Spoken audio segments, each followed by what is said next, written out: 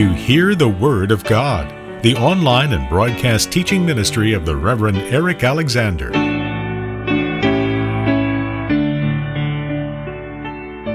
Although we still have a chapter and a bit to do, I do want to concentrate on these few verses with you this evening because they are rather important verses, and I think for most of us they are a little unfamiliar, and in some ways they are quite difficult verses.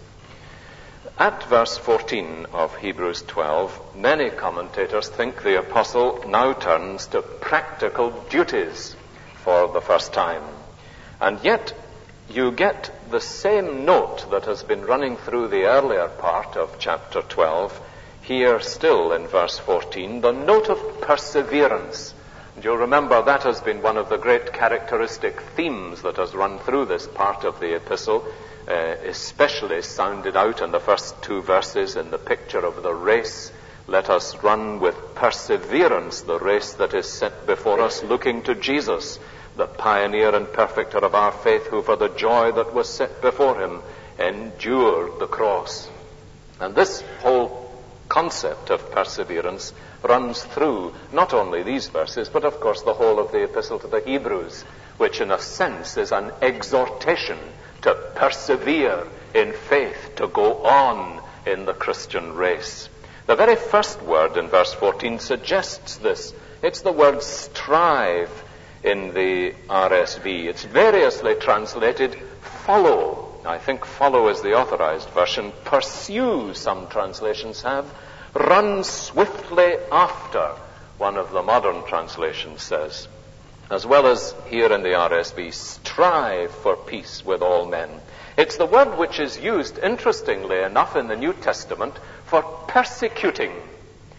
The word to hound someone in such a way that you are actually persecuting, to persist in a course of action the way a persecutor does. You remember how the Apostle Paul tells us that in order to hound the Christians, he persecuted them, and the word means he pursued them everywhere they were to be found. He bent all his energies in this direction to track them down. Now, the point of the word is this, that just as the persecutor bends all his energies to one thing, that is to persecuting the church of God, so, says the author to the Hebrews, we are to bend our energies in the midst of testing times to strive after peace with all men and for holiness, without which no man shall see the Lord. Now, in the midst of these testing times of this Christian race, you remember the Christian race is the marathon and not a sprint. It's a long race in which perseverance is of the essence of running it well. We are to strive for certain goals, and we are to be seeing written on the tape, as it were, in front of us as we see the finishing post, two things particularly. And we are to pursue them with the same concentration and the same zeal that the persecutors pursue their prey.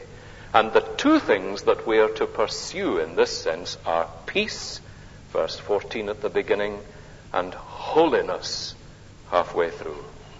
Now, obviously, the writer of the epistle is addressing himself to the church. And he is speaking very comprehensively about our duty towards men, first of all, strive for peace with all men, and our duty towards God, and for holiness, or for the holiness without which no one will see the Lord. Now, these two are, of course, the representatives of the two tables of the law, as they are sometimes called, the two parts of the Ten Commandments. The first concerned with our duty to God, and the second concerned with our duty to men. And we can never divide them from each other.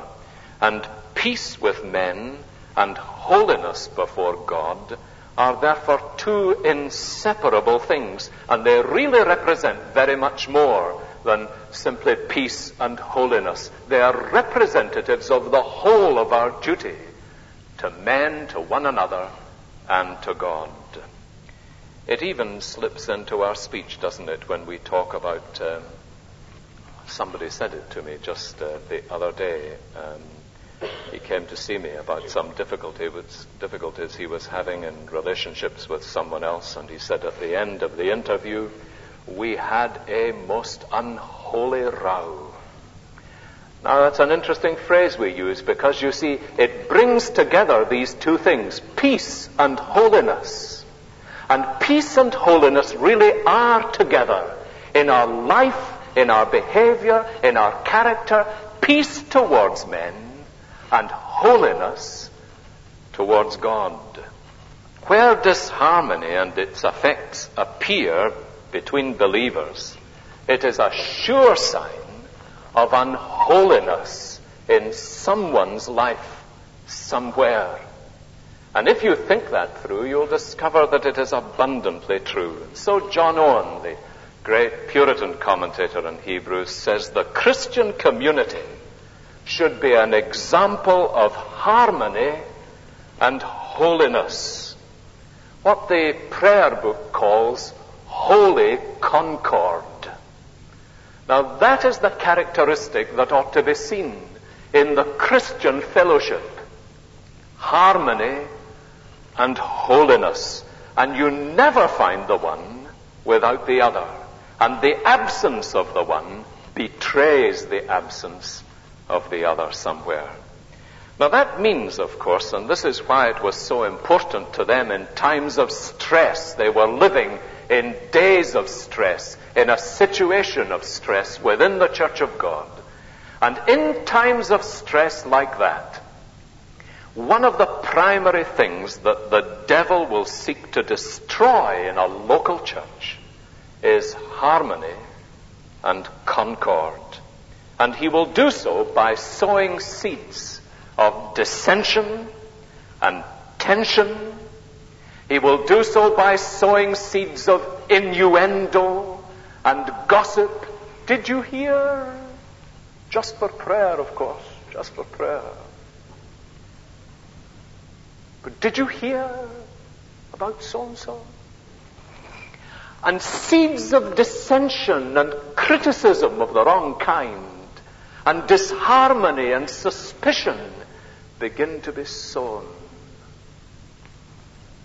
And the devil begins to destroy one of the basic characteristics of the Church of God, which is peace. And it is almost always caused by some unholy thing harbored in the heart of someone somewhere.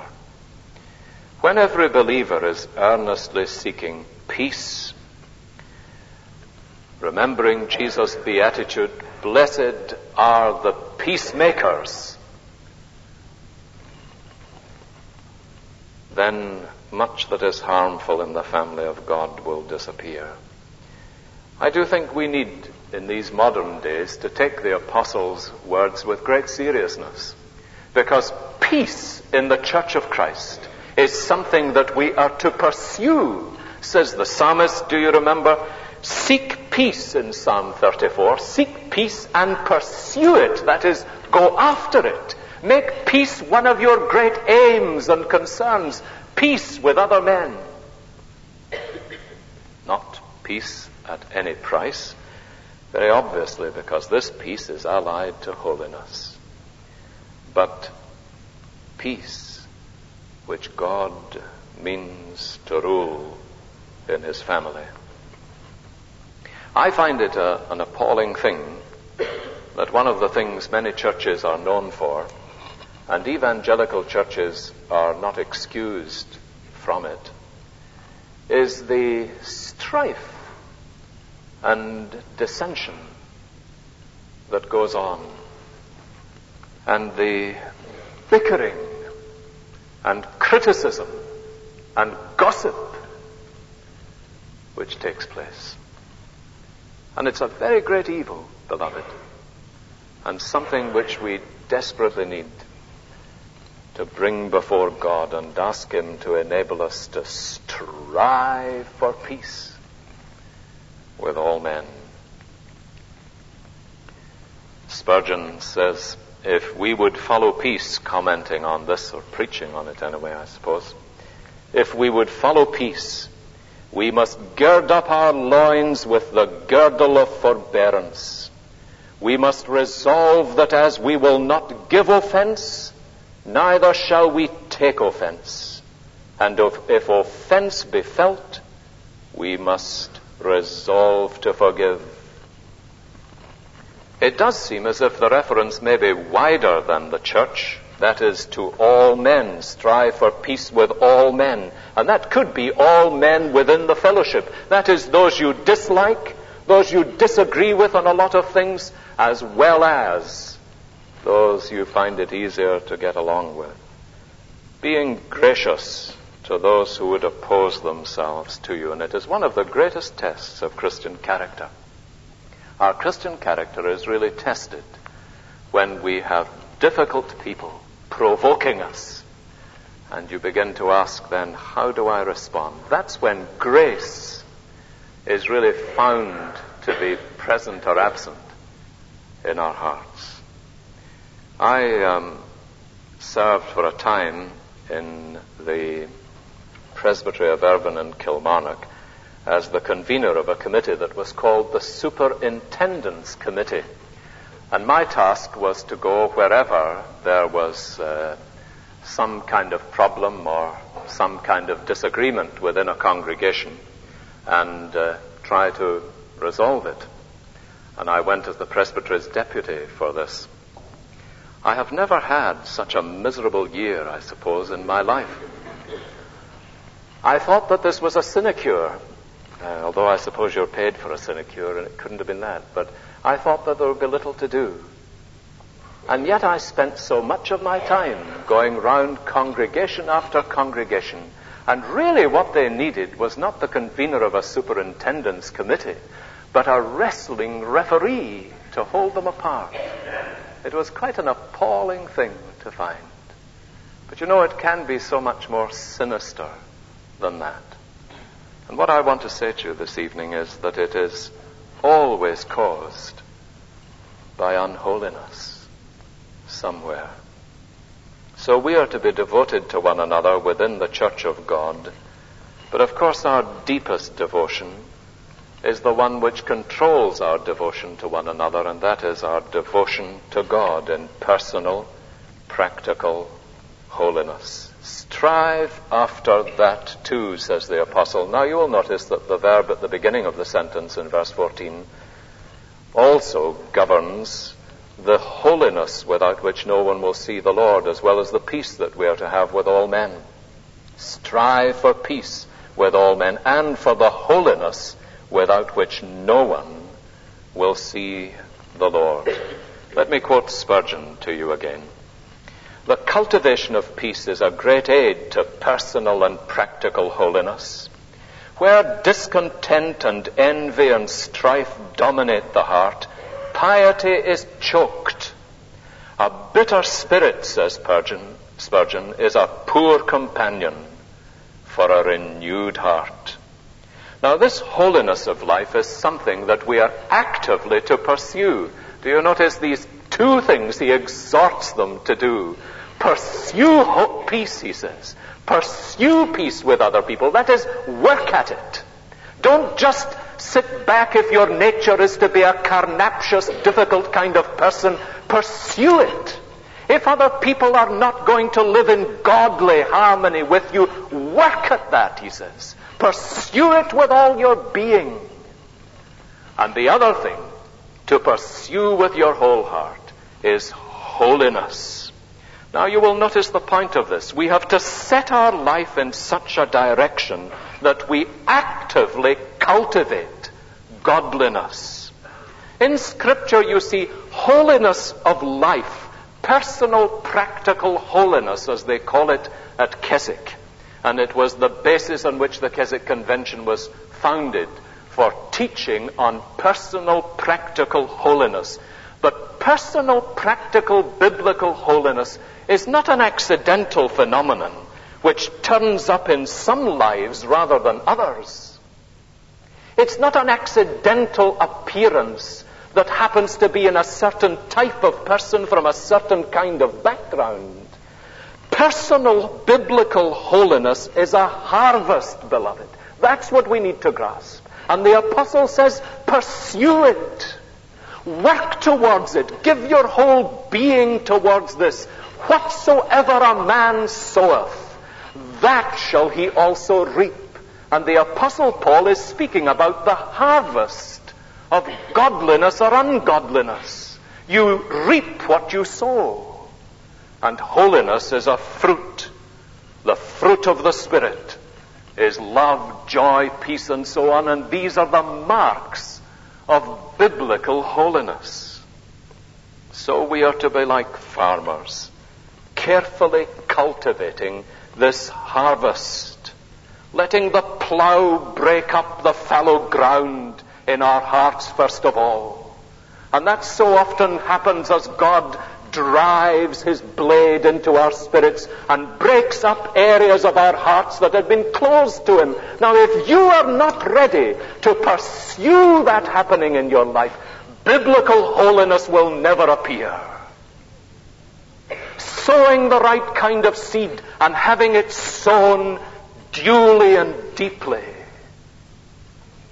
Tending it, feeding it, weeding it, so that the great business of life is holiness, without which no man shall see the Lord. Beloved, I find I have to ask my own heart this evening, is that the great business of my life? And I say to you again, it's not just an accidental production which you suddenly find appearing in a field. No farmer goes out to his field to inspect it, and the man comes along and says to him, "What are you growing here?" He says, "I've really no idea." "What have you been doing?" "Nothing at all, but I'm just hoping." Well, the man will say to him, "You will get nothing out of that field, because whatever a man sows, that he also reaps." And that's the law of holiness in the Bible. And therefore we need to be ready to ask God to water and feed and weed in our lives. This is why the hard-working farmer is so often a common figure in Scripture. Have you noticed this? One of the things that the apostle is telling them in this part of the chapter is that the chastening and discipline and trials of life, the dark periods of spiritual experience, are one of the means that God uses to produce holiness. Now you will notice that because holiness is a harvest, it does not appear overnight. I may have told you, I well remember when one of our children was very small. They went out with a packet of seeds that my wife had bought. She is a great inspector of the seed packets for the gardening, or was when we were in New Mills, anyway. And we had a lot of competition there, you know. We had some remarkable gardeners all round, and they all came up to look around at your garden. We used to buy these seeds packets. Quite often they lay on the shelf till the next year, and we'd forgotten to sow them. But the children got one this day, went out and sowed it in the ground, and saw this lovely picture on the outside, you know. And then the next morning they were up very early and charging outside to the place where the soil had been raked over very neatly and water put on it, because we said you have to water them. And the utter sense of disillusionment that came over their faces. And I remember one of them saying to me, "Daddy, they haven't growed." Now, of course, you see, that kind of instant production does not happen in the real world.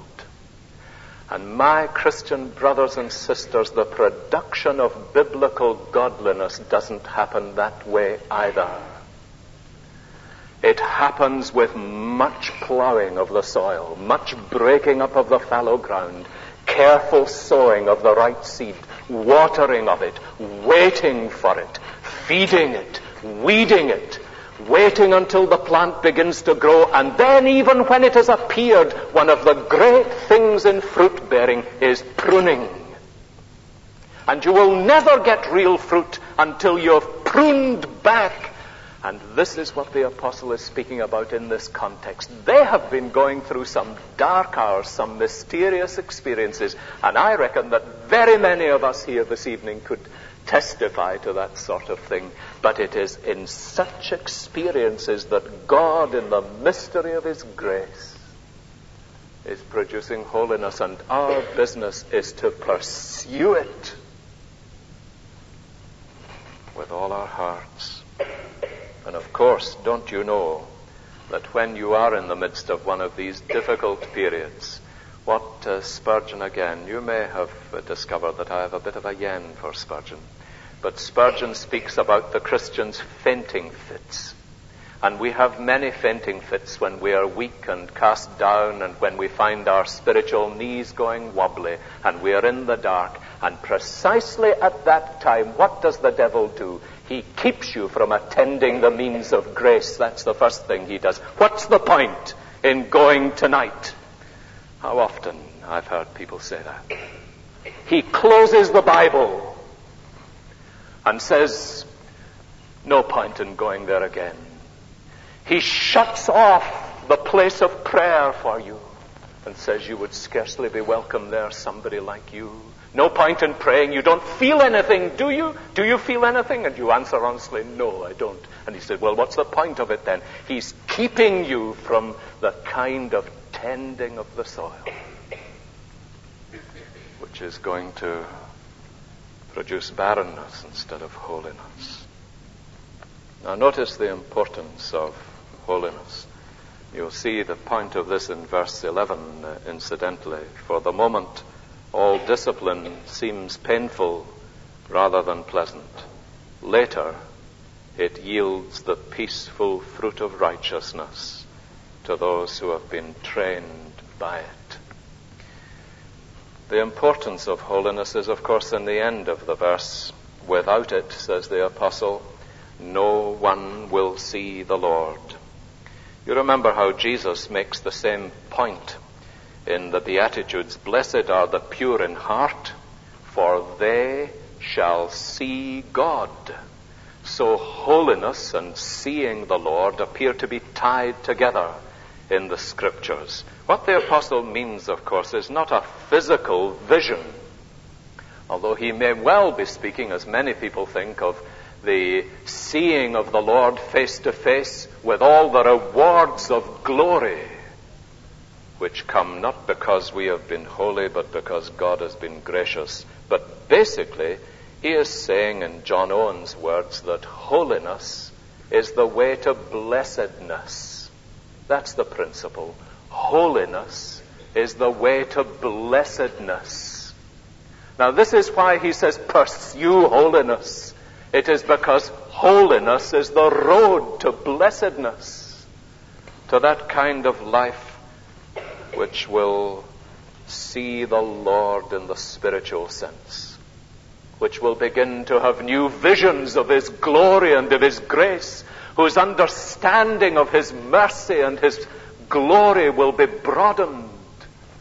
And so we will be able, as the apostle has already said to us of Moses, to endure, chapter 11, verse 27, to endure as seeing him who is invisible. Now that's the great thing about the Christian. I always remember Stanley Collins. Do any of you remember Stanley Collins, who used to be in the Tent Hall here in Glasgow, I think? And he gave an address which I've never forgotten his points. They were so easy to remember. He said, the Christian is a man who does the impossible because he sees the invisible and hears the inaudible. And he had 2 or 3 others, which I can't remember just now, but that's a great thing, you know. The Christian is the man who does the impossible because he sees the invisible. He endured as seeing him who is invisible. Now, how is it that a man gets this kind of vision? How is it that he gets the answer to this prayer in the hymn we were singing this evening? Be thou my vision, O Lord of my life, not be all else to me save that thou art. That comes when a man is pursuing holiness as the great business of his life. Not, you will notice, believing that he has achieved holiness. Because the person of whom the apostle is speaking will above all other men be conscious of the fact that he is only at the very beginning of the race, as it were, that he has achieved practically nothing, and he will bemoan his own emptiness. But he is moving in that direction. He will be able to say, Lord, you know that this is the great business of life to me.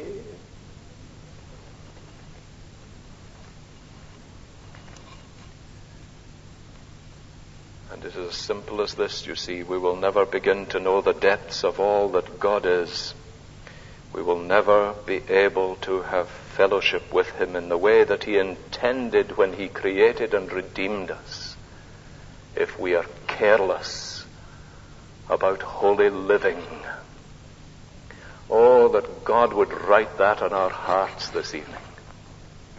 We will never come to know the depths of God's grace and the fullness of what fellowship was meant to be with him for us as his children if we are careless of holy living.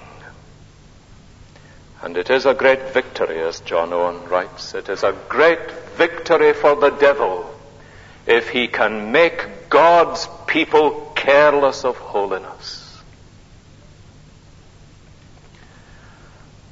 And this has a lot to do with the general theme of perseverance. So there is the principle. Holiness clarifies and deepens our vision of God. Unholiness of life distorts it. Now in verse 15, the apostle turns again to the question of the mutual spiritual care we ought to have for each other in the fellowship. Verse 15, see to it that no one fails to obtain the grace of God, and so on. This is a point you can easily miss in the translation. What the apostle is speaking about is the question of mutual spiritual care for each other in the fellowship. Now, the point is missed because in the RSV it's translated, see to it. In the authorized version, looking diligently. And in various other ways in different translations, but none of them that I have seen takes up the real meaning of the Greek word. Interestingly, the word that's used for see to it is the same word that is used in 1 Peter 5, for example, for the oversight of the elder concerning the flock of God. So what he is urging us to do here is to exercise pastoral oversight. It's the word from which we get the word episcopal. And it's the word that's frequently translated in the New Testament, either bishop or elder. So it is pastorally care. Look upon people as a shepherd. It's the picture of Jesus who saw people as those having no shepherd, and he had compassion upon them. Now the apostle says, have this pastoral care among yourselves so that no one fails to obtain the grace of God, or falls short, as some of the translations have it, of divine grace. Now it is this whole matter of seeking, and again you can see how he is pressing them about the fellowship. It is this whole matter of having a pastoral heart for one another in the fellowship of the Lord's people. Here's something that I do long that God would really write deeply in our hearts.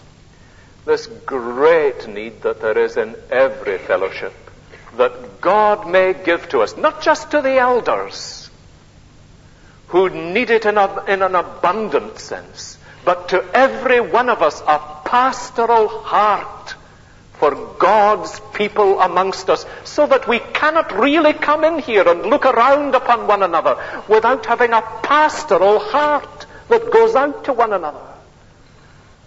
Now that, you see, is what really lies at the root of a caring fellowship, a caring family. It's not just that we notice somebody is there and we want to run after them like sheepdogs to bring them into the fold and get them there again. It is the care of a shepherd which looks for people and wonders how they are. You may even look at their faces, and behind their faces you will ask, what is there? What is the need there? Because I care for my brothers and sisters in Christ. It matters to me where they are with God.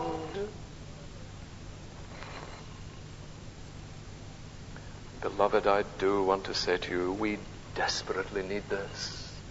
Does it really matter so profoundly to me where my brothers and sisters are with God? Does it become a burden on my spirit that some may not be going on with the Lord, that some may actually be going back? Do I see signs of encouragement here and there, and somebody is going on, and there is zeal for Christ, and I want to pray them on? It's that kind of pastoral care. See to it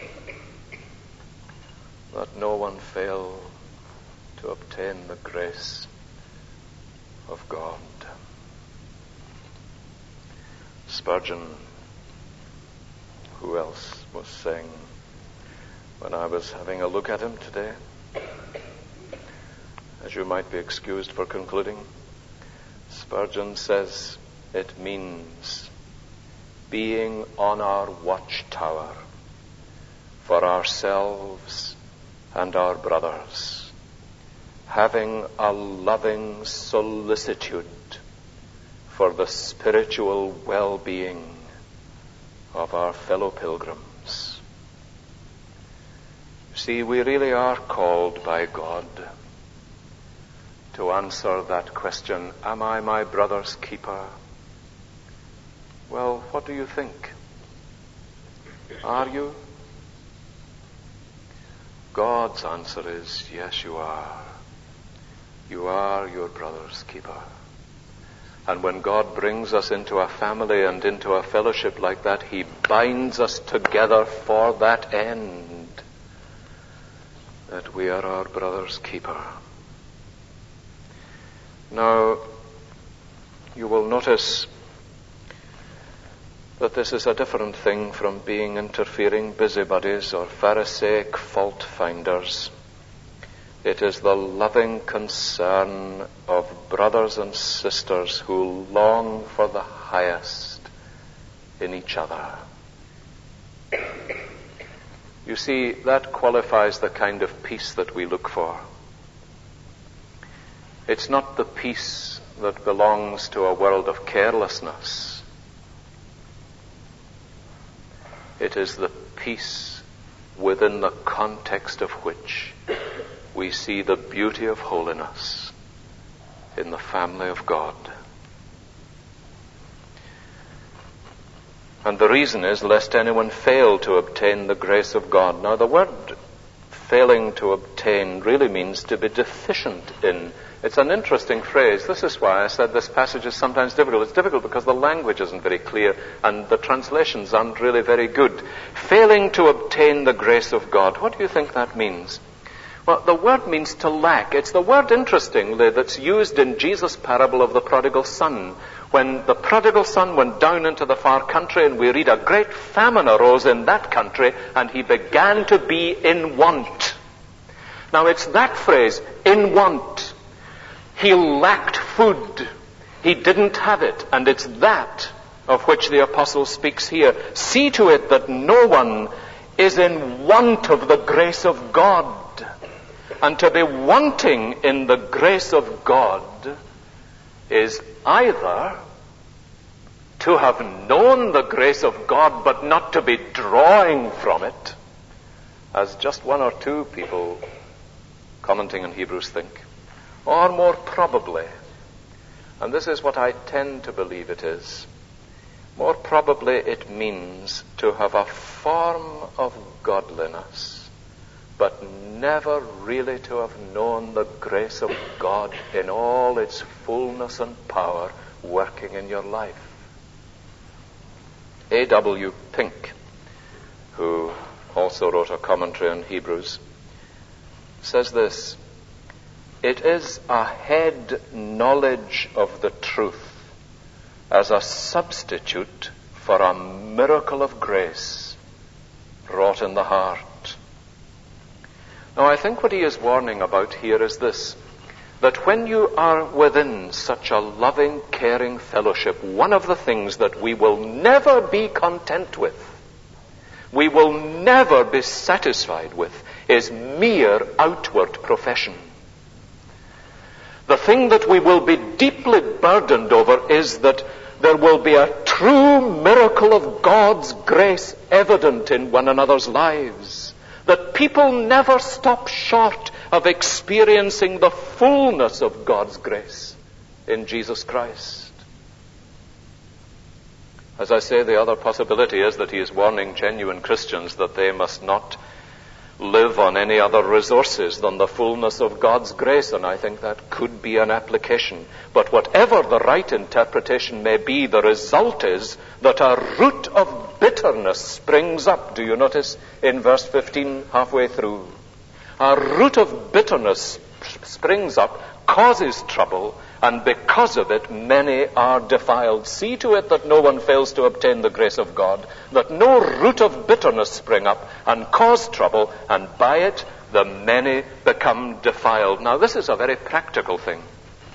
Apply it, if you can think of the situation, to somebody who has the form of godliness, as Paul says, but denying the power of it. That is, who has in some sense been influenced, but has never really had a miracle of God's grace performed in their life. This root of bitterness is what the apostle to the Hebrews tells us springs up. Now, it's a phrase which has its origins in Israel's history in Deuteronomy chapter 29, and I'm reading from verse 18. Here is the occasion when the covenant was made again in Moab, and God speaks through Moses to the people in these words. Listen to this. Beware. Now, he's remembering, how they were brought out of the land of Egypt, and many of them wanted to go back and looked back to the flesh pots of Egypt and longed to be back there again. Beware lest there be among you a man or woman or family or tribe whose heart turns away this day from the Lord our God to go and serve the gods of those nations, lest there be among you a root bearing poisonous and bitter fruit. Now, that's where the phrase comes from. You'll notice that it's in inverted commas in the RSV, because it's a quotation from Deuteronomy 29:18. Beware lest there be a man or a family or a tribe amongst you who turns away from following the Lord, and a root of bitterness begins to grow up, and, says the apostle, causes trouble, and by it the many become defiled. Now, one has seen this root of bitterness. I wonder if you know what the apostle is speaking about. It is probably a person who has never really tasted the grace of God, but at some certain point has turned back. I think, may I share this with you, I think that there are some forms of evangelism, and I think this is the sort of thing you can find in any realm of evangelism. But there is sometimes in some forms of evangelism such pressure brought upon people to bring them to some kind of decision at a high point of emotion before they are really being wrought upon by the grace of God. And what happens is that you get the decision, and then the person discovers that there never has been a deep and genuine work of grace, and instead of the emotional high which comes after the decision, you get bitterness developing in the soul. And that root of bitterness causes trouble, and by it many are defiled. Now, you see how this happens. What happens is that the person says, I have tried it. I've tried it and it didn't work.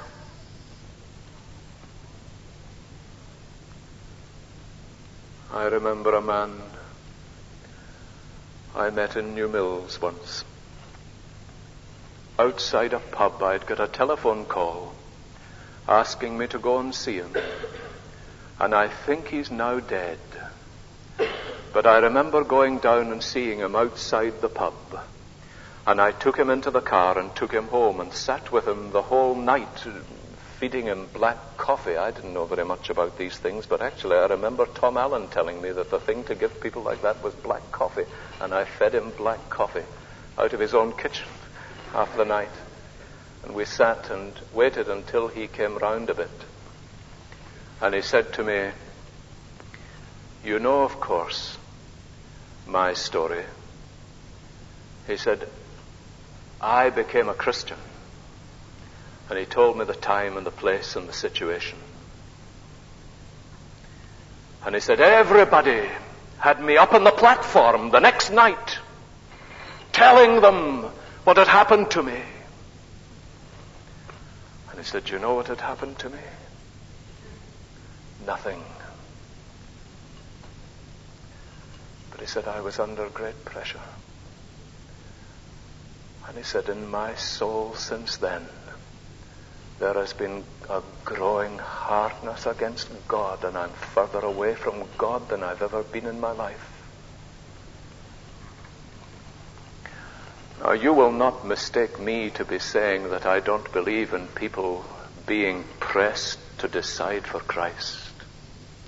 I hope you know me better than that.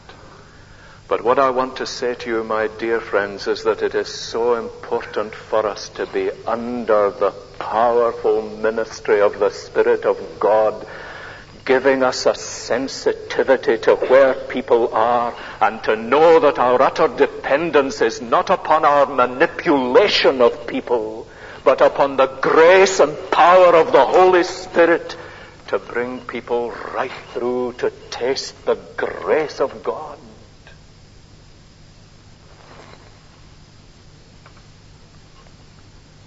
And I think this is the kind of care that we need. See to it, care for one another, that no one fail to obtain the grace of God. How important. Philip Hughes says the implication is that one embittered and rebellious person who has stopped just short of the grace of God can have a disastrous effect on the community as a whole. Now finally, in verses 16 and 17, there is an example of that root of bitterness in Esau. His story is intended to be a warning. In verse 16, that no one be immoral or irreligious like Esau, who sold his birthright for a single meal. For you know that afterward, when he desired to inherit the blessing, he was rejected, for he found no chance to repent, though he sought it with tears. The marks that the apostle singles out of Esau's life, do you notice, as a man with a bitter root, are immorality and profanity, not irreligious. In the RSV, that's not really a very good translation. It's profane. Isn't that what the Authorized Version has? Profane. And profane is better. Profanity, you see, is making light of holy things, mocking or ridiculing holy things. Profanity is the spirit that clowns about the things of God and makes light of them. Now, in the Old Testament, interestingly, we don't actually find Esau described as immoral. It's very obvious what his profanity is, but we don't find him described as immoral, and it says that no one be immoral or irreligious like Esau.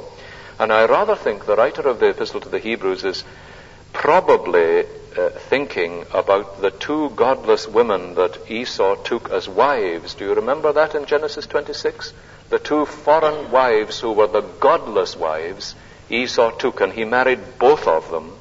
And the writer of the epistle probably looks to that as an evidence of his immoral nature. But his profanity is seen in what someone has called his sacrificing of spiritual privileges for fleshly advantages. He looked with contempt, in other words, on the immense blessings associated with his birthright. Now that's a great warning for us about esteeming lightly the things that God takes seriously. Whatever else we may know about Esau and Jacob, the one thing that's clear is that God took seriously the privileges of the birthright of the elder child. And Esau took what God took seriously and held it up to contempt. And he took it lightly. That's really what his profanity is in. And I say again, that's a real warning to us. Not just about the crude profaning of God's holiness and of holy things.